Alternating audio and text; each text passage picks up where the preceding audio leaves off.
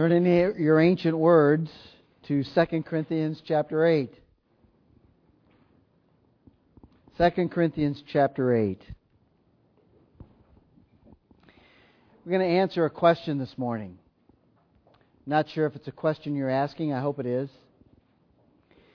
Where will we find the provision of God for the mission of the church?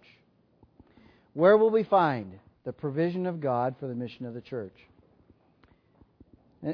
What I mean by that is, where are we going to find what we need to proclaim, to be proclaimers of the gospel in the place that God has put us? Have you ever been amazed at how scared you are to talk about the gospel to somebody who's never heard it? You ever amazed at how fearful you are to talk to your neighbor? It might be easier to go to another country to talk to somebody about Jesus Christ who doesn't know Him than it is to talk to your neighbor. Person living right next door, who you're going to see again and again and again every day. Where are you going to find the power that it's going to take, the provision you're going to need to be faithful with the mission of the church? The gospel to the world, the planting of churches around the world, the strengthening of churches that are planted around the world. Where are we going to find what we need? That's the question of the morning. When I was in the Philippines a couple of months ago, this is part of the English-speaking paper in Manila, and there's an article in here that I was astounded as I read. Bulacan pastor dies in a 125-foot deep pit. Pastor died the week. This was August 7th. That week, an evangelical pastor died in a 125-foot deep pit. The story goes on to tell of this pastor who on a Tuesday called a member of his church and said, "Come on over, we're going to get rich today." So his parishioner came over, and the pastor said, "I'm going down into this pit, and I'm going to find some gold bars that are reportedly buried there." And the article tells of the pastor descending into that pit, sometime later coming rushing up out of that pit, only not in time, only shaking and falling back into the pit. The friend that he had called to come and get rich with him decides he's going to try to go down and rescue him, only he goes a little slower, realizes there's no air in the bottom of that pit, and comes up and lives to tell the story. Well, now here's an evangelical pastor who thinks the provision of God for the mission of the church, at least monetarily, is in a 125-foot pit.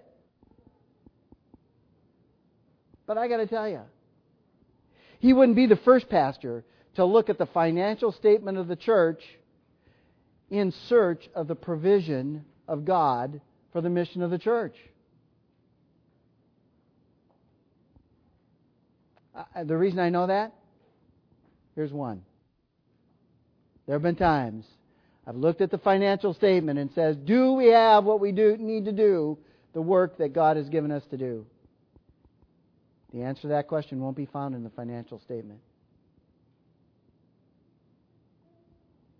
It's going to be found in what God has to say to us.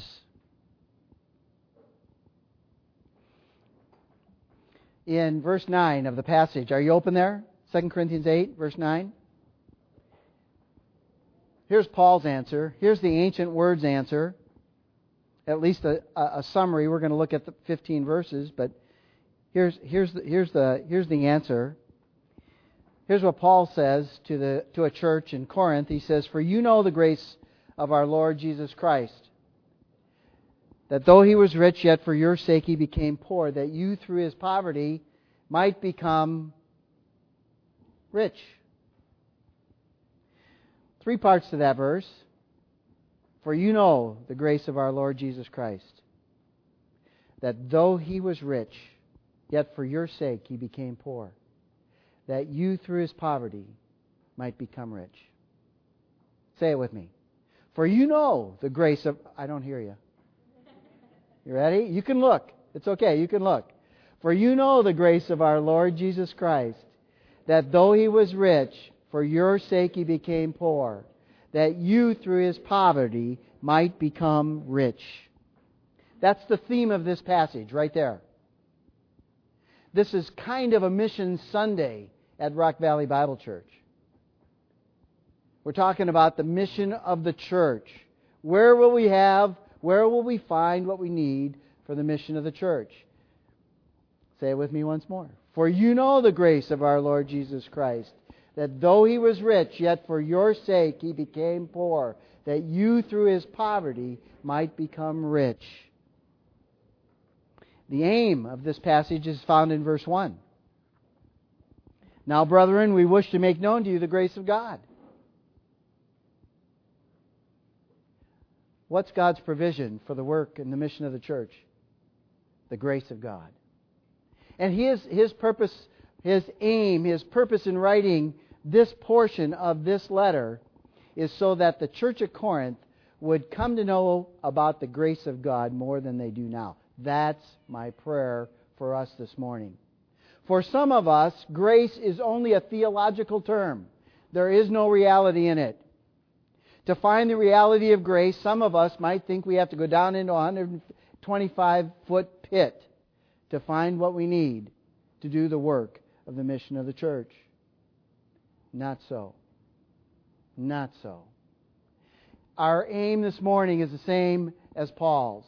That when you leave this place, you're going to understand something about the grace of God more than what you do now. That's been my prayer for myself all week long. Let's pray. Father, Paul says things to us about us that we struggle to believe. That we know the grace of God.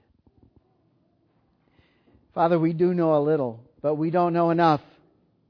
Teach us. I've been that Filipino pastor who's been looking elsewhere other than to your undeserved favor for your work. Paul says things about you that we rejoice to believe. That you became poor. You came to earth and died, taking our place so that we might become rich. Father, we believe it. Help our unbelief. Help us to believe and rejoice in a God who loves His people so much that He sent His Son to die in our place so that He could give us grace and mercy instead of wrath. And all God's people said, Amen.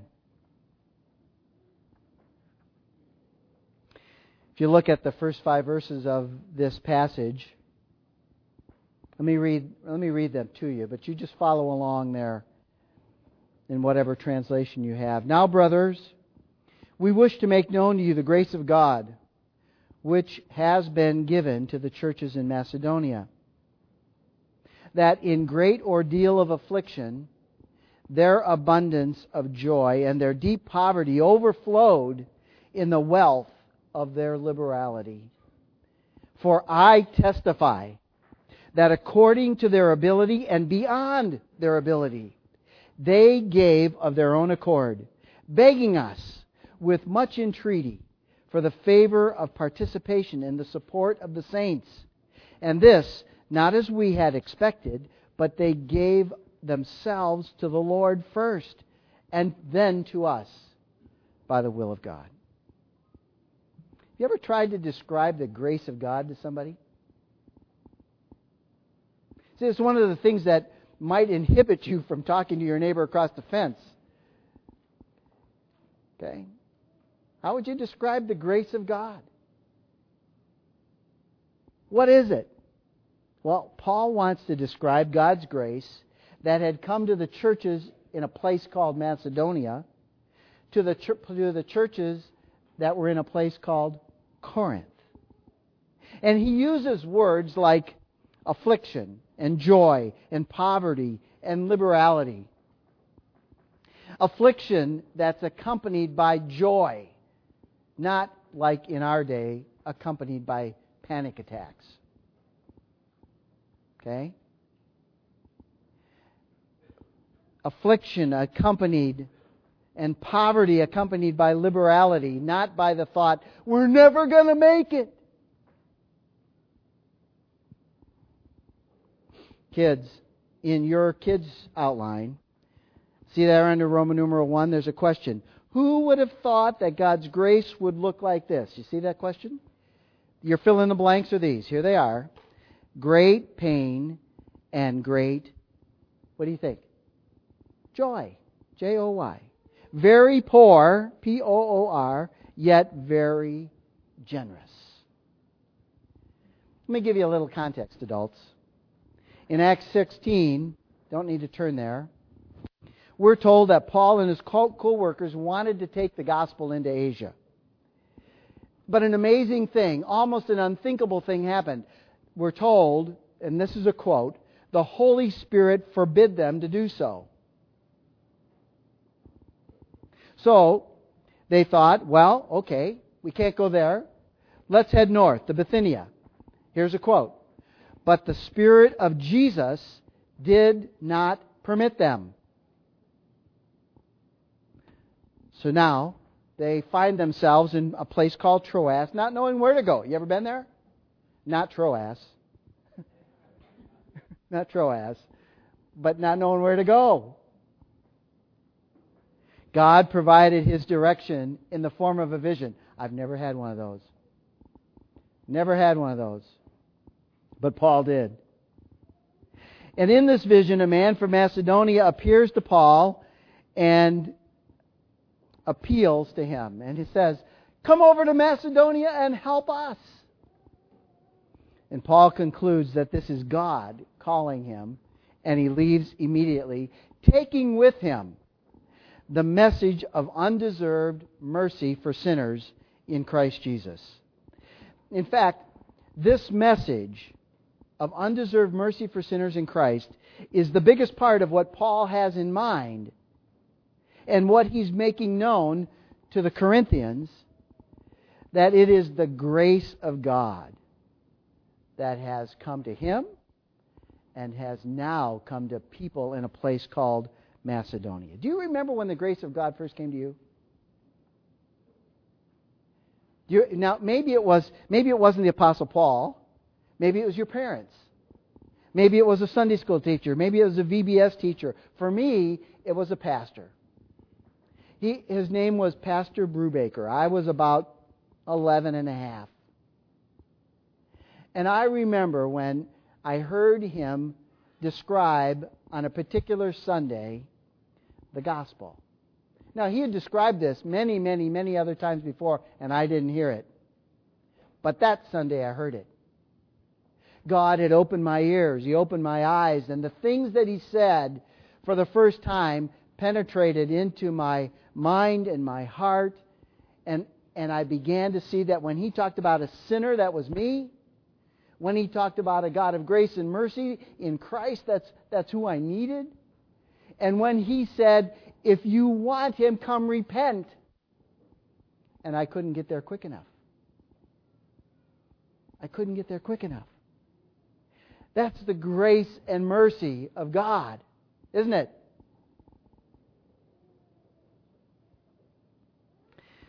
Paul writes of God's grace as being present in a great ordeal of affliction.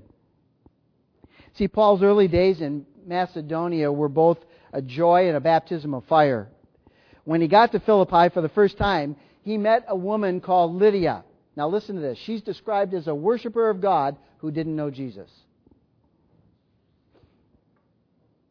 A worshiper of God who didn't know Jesus. You ever met anybody like that? People who know God, but they don't know Jesus. A lot of people like that. Thousands, hundreds of thousands of people who believe they know God, but they don't know Jesus. That was Lydia. Paul came. He brought the message of undeserved mercy for sinners in Christ Jesus. She heard it, and a woman who had only been a worshiper of God now was a worshiper of Jesus. And she was redeemed. And she opened her heart. The Lord opened her heart to respond to the gospel. And she and her household were saved and baptized. And the first thing she did is she said to Paul and Silas, "My house is your house. My house is your house. Come stay with us. Come stay with us." She received God's grace. And the first thing she does is she turns around and she gives grace. In a way, Lydia's like the coffee pot back there. Only in a little way. It's got a spigot on it. Somebody fills it up, puts the coffee in it, perks it, and because it's got a spigot on it, I had a cup of coffee this morning. That's like Lydia. God filled her up with His Son. God filled her up with His grace. And she opened the spigot, and Paul and Silas got all wet with it. And they had a place to stay. But the affliction came when Paul cast a demon out of a girl, a young slave girl. Her masters saw that their profit was lost, that she would never again predict somebody's future, read their palm, or whatever it was that she did. These merchants, told the city officials. The city officials imprisoned Paul and Silas. They beat them. They tore their clothes, threw them in prison. And you know the rest of this story. At midnight, there's an earthquake. And the jail doors are opened wide. And the jailer is certain he's going to be killed, so he's by his master, so he figures, I'll just beat him to it, and he's about to take his life. Paul yells out, "Don't do that. We haven't left. We're still here." And the rest of the story is Paul and Silas proclaim the message of the gospel of God in Christ Jesus, of His mercy and grace for sinners who don't deserve it. And he was saved, his family was saved, and the first thing he did, he said to Paul and Silas, "My house is your house. My clothes are your clothes. My food is your food. Come on." You see, the jailer was like that coffee pot. He got filled up, he had a spigot, and he got poured out. That's what the grace of God looks like, dear ones. Now, maybe you're sitting there thinking, "Well, I don't think I've got a spigot on me." Yeah, that could be. That could be. See, the worst thing you want to be is somebody like a paint can that says Christian Paint or something on it, but there's no way to pour it out. It just always stays in there. Dear ones, the nature of grace is when it's received, it gets poured out. Paul says, I want to tell you about the grace of God. I want your thinking to be changed by what he tells them. If you say, "I've got the grace of God, He's poured it into me," then there ought to be a spigot somewhere that's getting opened so it can be poured out wherever He desires. Let's go over our verse again. You ready? Let me say it for you. Part 1. "For you know the grace of our Lord Jesus Christ, that though He was rich, yet for your sake He became poor, that you through His poverty might become rich." Let's say it. "But you know the grace of our Lord Jesus Christ, that though He was rich, yet for your sake He became poor, that you through His poverty might become rich." And now we found out that we become rich so we can give it away. And that's what Paul is rejoicing in. The Macedonians can't wait to give it away. It's what characterizes them.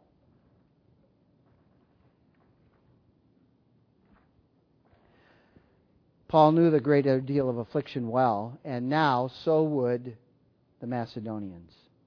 When Paul and his friends left Philippi, the irate city officials and the crowds who had torn Paul's robes, beat him, and threw him in jail were now the neighbors of these new Christian Macedonians.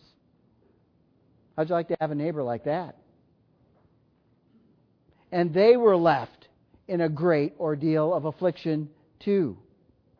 But just as Paul and Silas's response to their ordeal was characterized by affliction and joy, so too these newly saved, these new recipients of God's grace, these Macedonians responded to their own affliction and poverty with joy and liberality.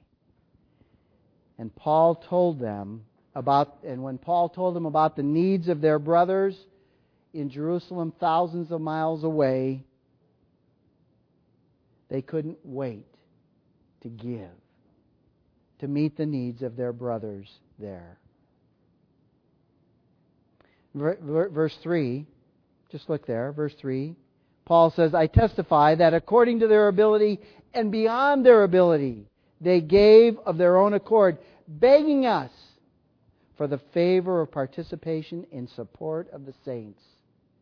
Now he's talking about the saints in Jerusalem. These Macedonian believers were overwhelmed with the undeserved grace that they had received from God, and they responded as those who knew that the God who delivered up His own Son for them would, along with Jesus, freely give them all things that they would need. In other words, they trusted God. They believed that if they gave all they had at that moment, God, would replace what they gave to their brothers in Jerusalem according to His will. Now, time out just a second, kids. See the next question? How generous were they? That's the question. You see it? And then here's the fill in the blank. They gave themselves to the Lord, Lord, and to us. That's verse 5, adults. The response of these dear gospel people went beyond what Paul and Silas had expected. They first gave themselves to the Lord. They said to the Lord, we're yours, Lord. Everything we have is yours. And then they gave themselves to Paul for whatever the will of God would want. And as the apostle told them of his heart to meet the needs of their brothers in Jerusalem, Paul's heart became their heart. See, their poverty didn't get in the way of their giving any more than their affliction got in the way of their joy. Now, let's just review this point. It's important. Remember the people. When they went to Macedonia, the first person they met was Lydia. God saved her. God poured out His grace and mercy on her. And the first thing she does is says, my house is your house. Then they meet a Philippian jailer who God saves. And the first thing he says is, my house is your house. My food is your food. My clothes are your clothes. My money is your money. My family is your family.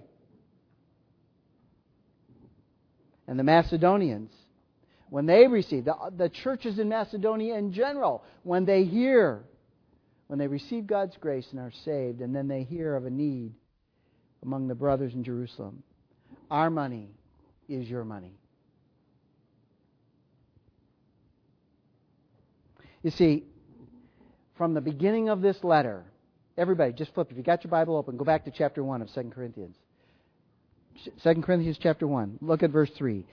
If you've got a New American Standard Bible, I want you to read with me verses 3 and 4.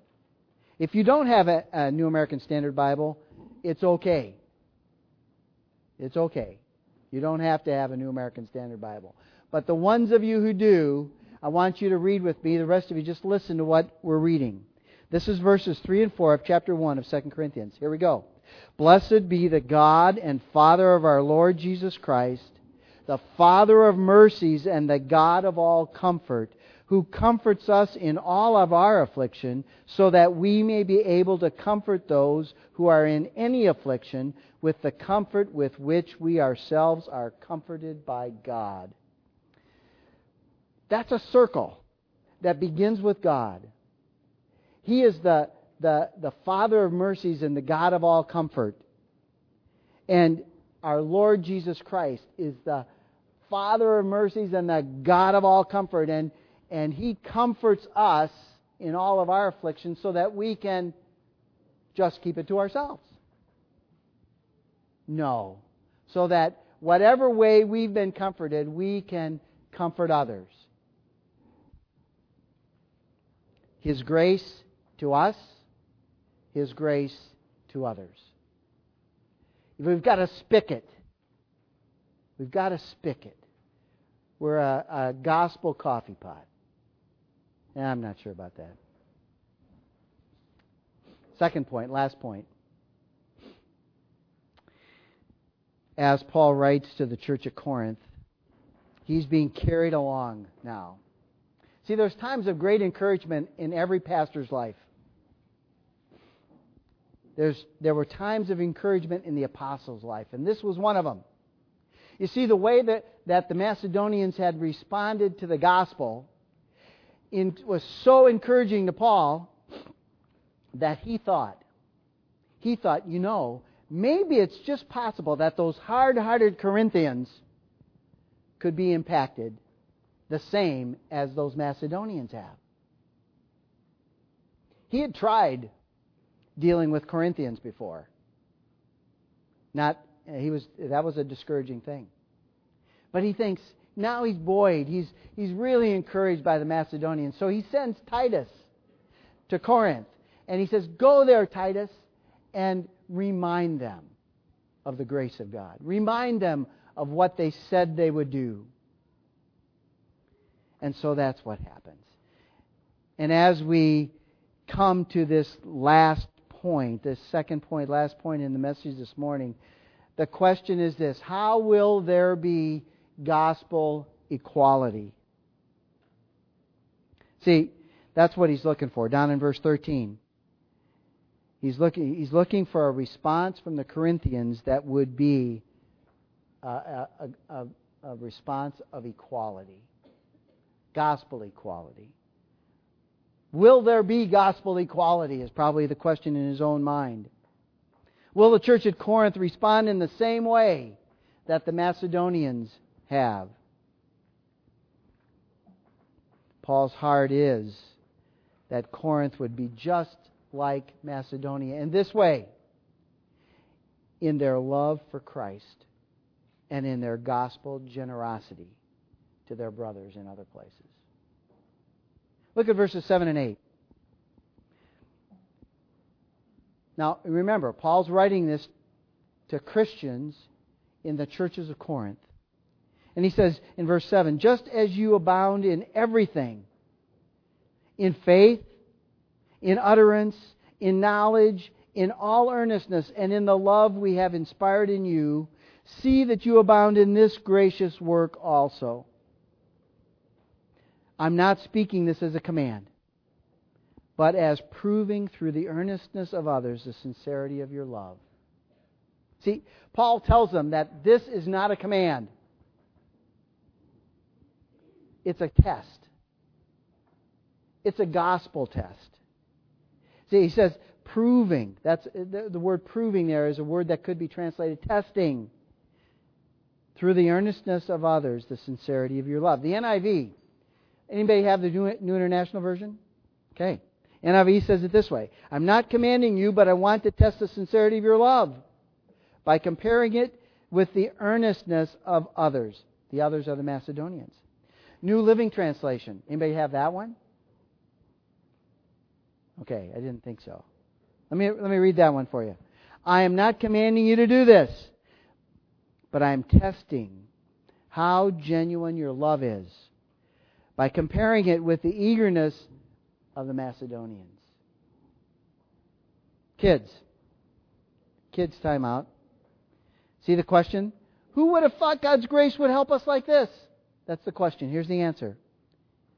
How does God's grace help us? It helps us to pass the most important test of all. It's the test of, what do you think, kids? Love. Yes. Put that in there. It's the test of love. See, the comparison that Paul is talking about as he writes to Corinth isn't fundraising thermometers on the wall. How much did the Macedonians give? How much are the Corinthians giving? It's not that. That's not what he's doing.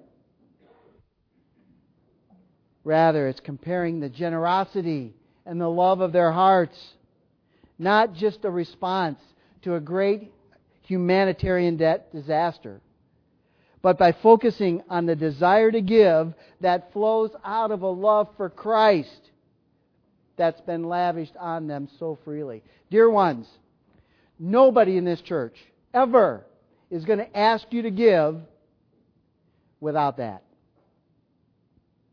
And you should never give without it. It's a waste of your money. Keep it and spend it on something else. You give out of a heart of love for what Christ has given to you, or don't give it all. Keep it. Might as well get something out of it, because it won't mean anything to God. It will mean zero to God.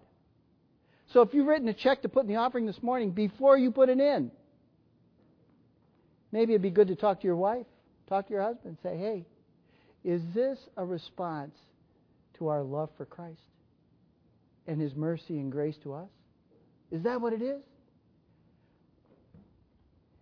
I tell you, I don't know how much money would still be in my bank account if I'd have made the decisions to give like that. I have failed so massively, giving out of a sense of obligation that does not come from God. Don't do it that way. Give out a sense of love.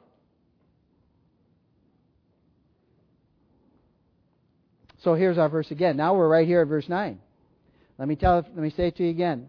Then I'm going to have you say it with me. For you know the grace of our Lord Jesus Christ. That's right, I do. That though He was rich, yet for your sake He became poor.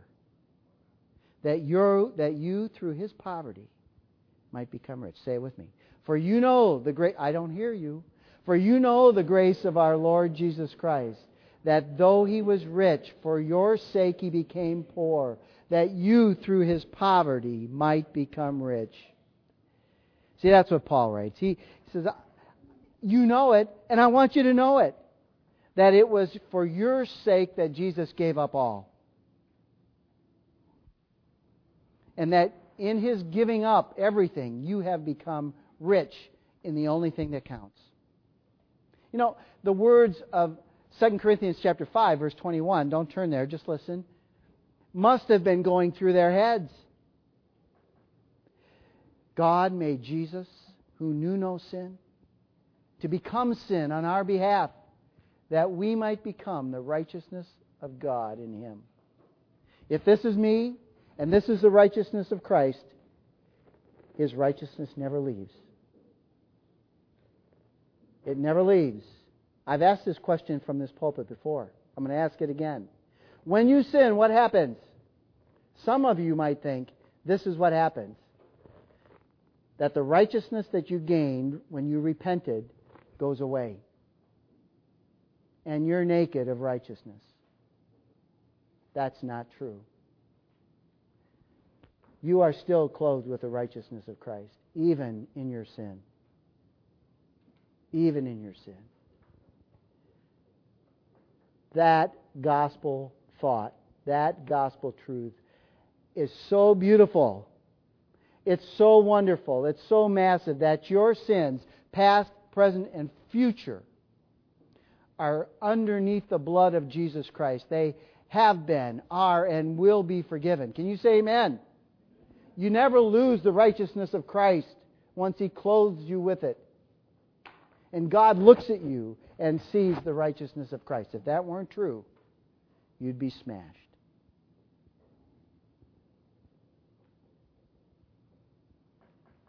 Paul's saying, give a gift. Oh, wait a minute. Got to get the kids in here. One more thing. Last fill in the blank, kids. To give a gift that matches the gift Jesus gave. Sacrificial, what? Love, yes. Sacrificial love. Corinthians, give a gift that reflects the generosity of God. And then in verse 10 he says, This is his opinion. Now he just said, I'm not commanding you to do this. This is a test, but here's my opinion. Verse 10. And I give my opinion on this matter, for this is to your advantage, who were the first to begin a year ago, not only to do this, but to desire to do it.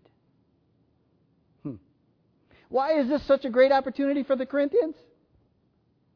Paul tells them, he reminds them, a year ago, you had a gospel heart. You heard about the needs of our brothers in Jerusalem, and you went on record. We're going to help. We're going to give. We're going to do it. But over that year, while they were supposed to be gathering, their heart became cold. Their spigot never opened. Their can was just closed. Paul had probably let other churches know, Corinth is going to help. They said they would. And he was as excited about that as he was about the Macedonian generosity. This is a great opportunity for you, Corinthians, for a unique kind of equality to be put on display. Not money equality, but gospel equality. What is that? It's two things.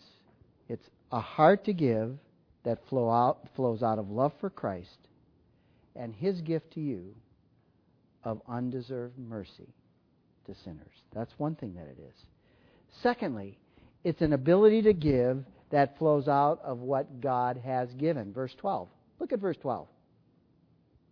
It's an ability to give that flows out of what He gives. They aren't to give what they don't have. They don't have to go out and take out a loan in order to give. God has given. You ever heard that? Some guy on TV saying, you want to be blessed by God? You want to give a seed gift? Go out and do whatever you have to do to get that money. Borrow it if you have to. Well, he must not have read 2 Corinthians 8. He would never tell you to do that. You give out of what you've been given. Paul's message to the church at Corinth is really at the heart of it, is the heart of it. If your heart of generosity matches the Macedonians' heart of generosity, the whole need will be met because you have more. God has given you more. If your generosity matches theirs, there will be gospel equality. And you know what? Paul is saying there must be gospel equality. The church here, the church there, the church in every part of the world is going to get the same message. And they don't have to give the same amount of money. They have to give with the same heart for the mission because of what they've received. Now, look how Paul ends this thought in verse 14. There's another aspect of gospel equality Paul is looking to have put on display. Verse 14. At this present time, your abundance being a supply for their want or their need, that their abundance also may become a supply for your want, that there may be equality. What can the believers in Jerusalem who are destitute? They have nothing. What can they give to the churches in Corinth and Macedonia so that there's going to be this kind of equality? Well, look at chapter 9, verse 12.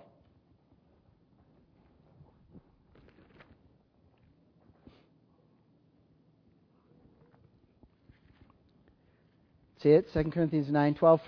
For the ministry of this service is not only fully supplying the needs of the saints in Jerusalem, but here it comes. This is what they can give.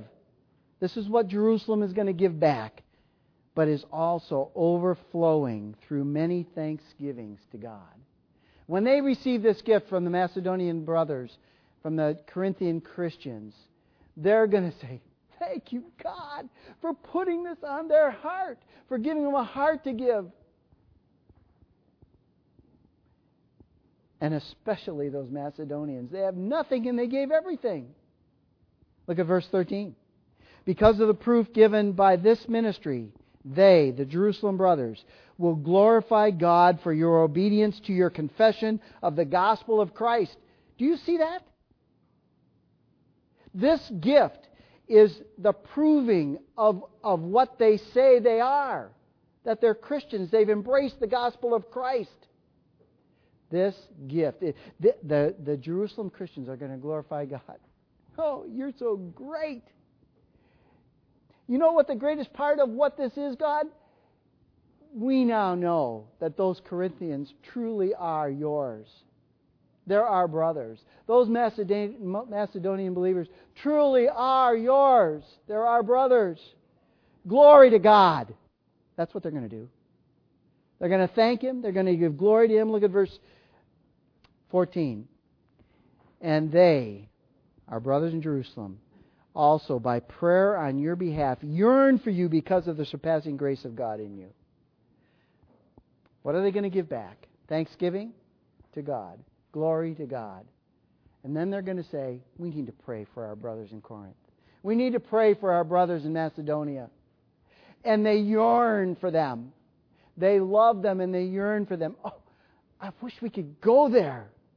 I wish we could be face to face with them. We love them so much. Why? Because we share the love of God.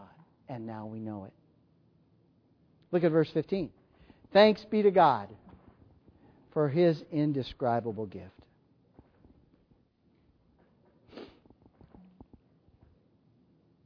This is not a new message, folks. This is the message of the Bible. This message is in the Old Testament as much as in the New. During Israel's 40 years in the wilderness, God provided for them with manna. He told them, I want you to go out every morning and gather the manna that you need for today. And in Exodus 16, you don't need to turn there, just write it down. You might want to read this more later. Moses writes documenting how this worked. If you had a big family, how many of you got more than 5 in your family? Raise your hand. Okay, how many have less than 5? Okay. And I see some raising their hands who are going to have maybe 5 soon.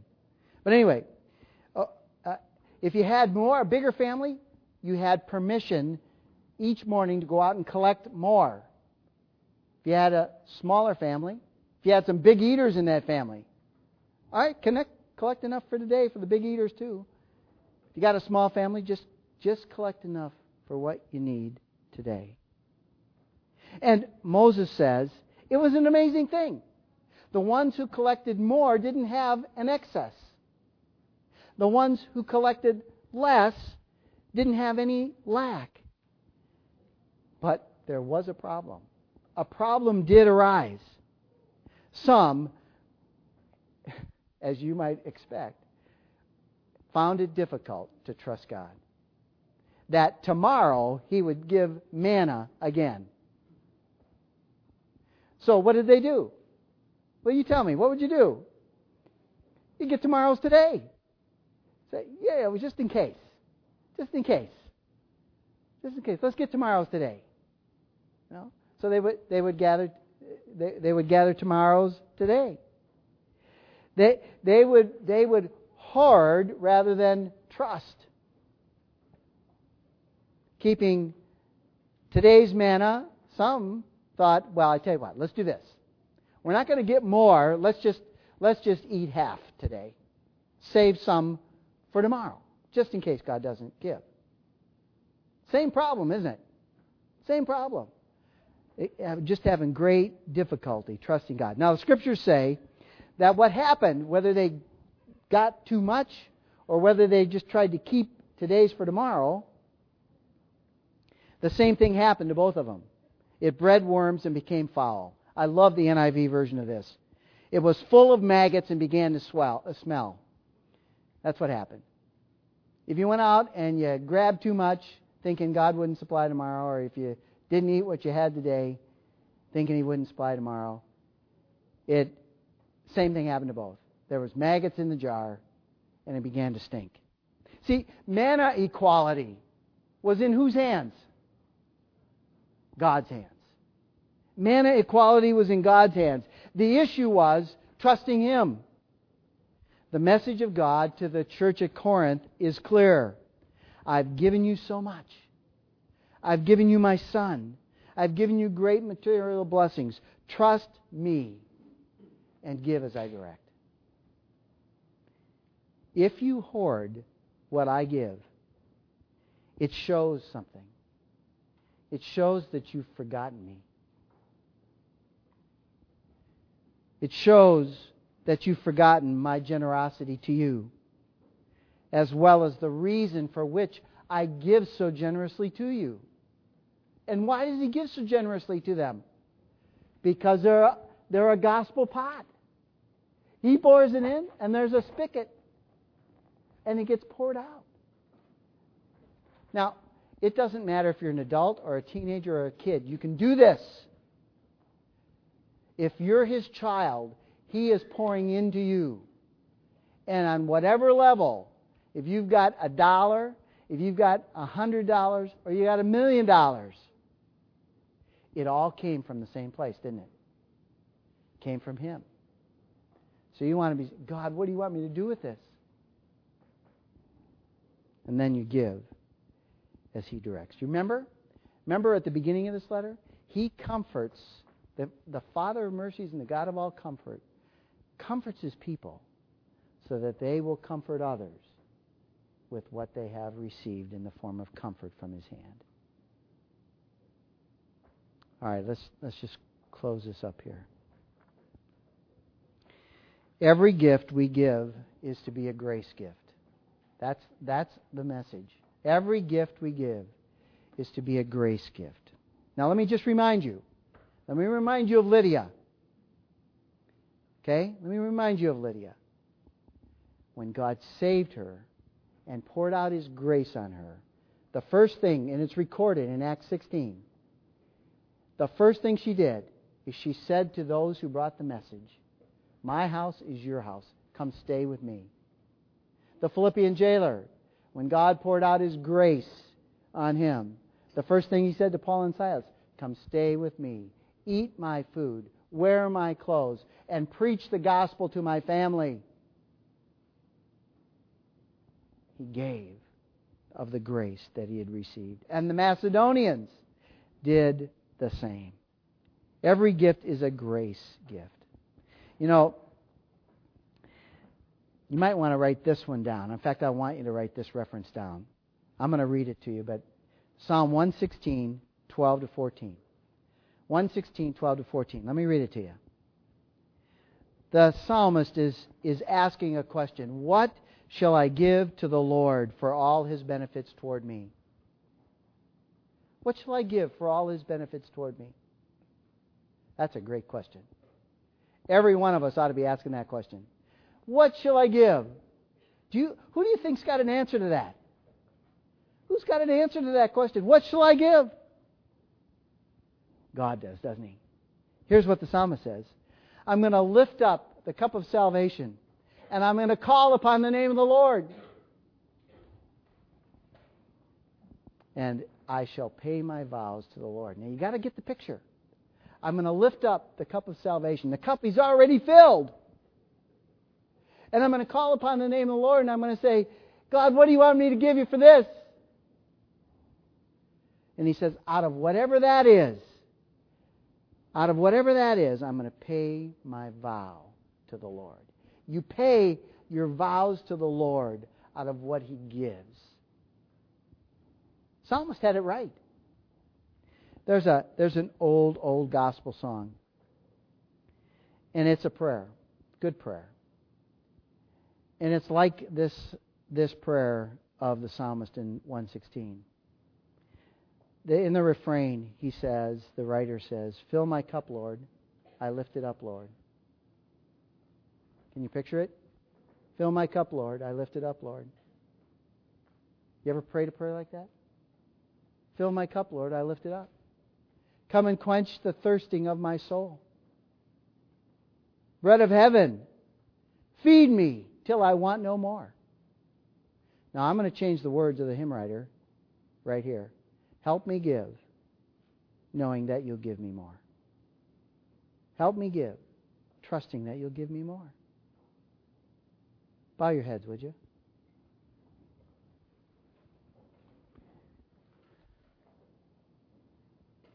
Heavenly Father, we ask you to help us to trust you. You have given us so much, you wouldn't think we'd have that problem, but we do because of our flesh. But you know that. And you've said to us, call upon me, and I'll answer you and show you great and mighty things. And the psalmist says, what shall I give for all you've done for me? He said, I know what I'll do. I'll lift up the cup of salvation. I'm going to call upon the name of the Lord, and I shall pay my vows to the Lord.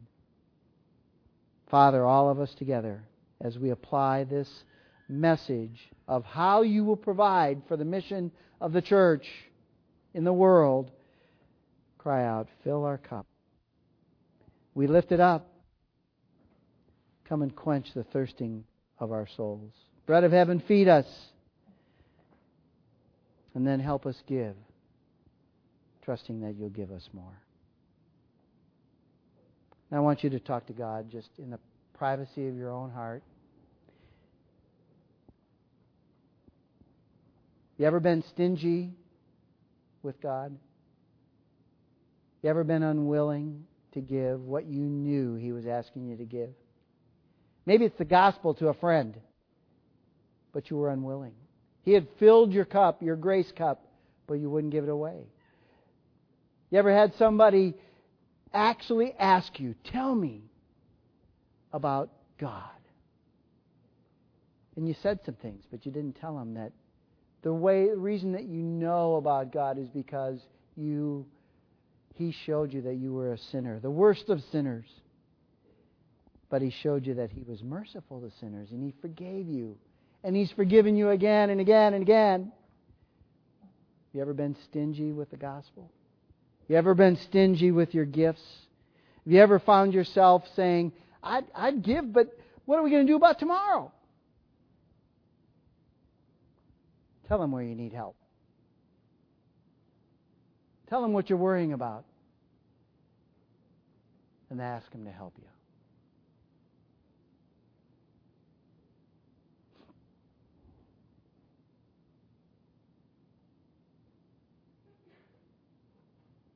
Amen. One more time. Verse 9. I'm going to say it to you and then you say it back with me. For you know the grace of our Lord Jesus Christ, that though He was rich, yet for your sake He became poor, that you through His poverty might become rich. Say it with me. For you know the grace of our Lord Jesus Christ, that though He was rich, yet for your sake He became poor, that you through His poverty might become rich. Dirk, you want to come up here? Dirk is an illustration of a lot of things. But the thing we have him up here for is, I'm going to let him tell you about this, but he's heading off to a place that not many of us would go to do some things that are difficult. And so why don't you tell us, where are you going and why are you going there? I'll be going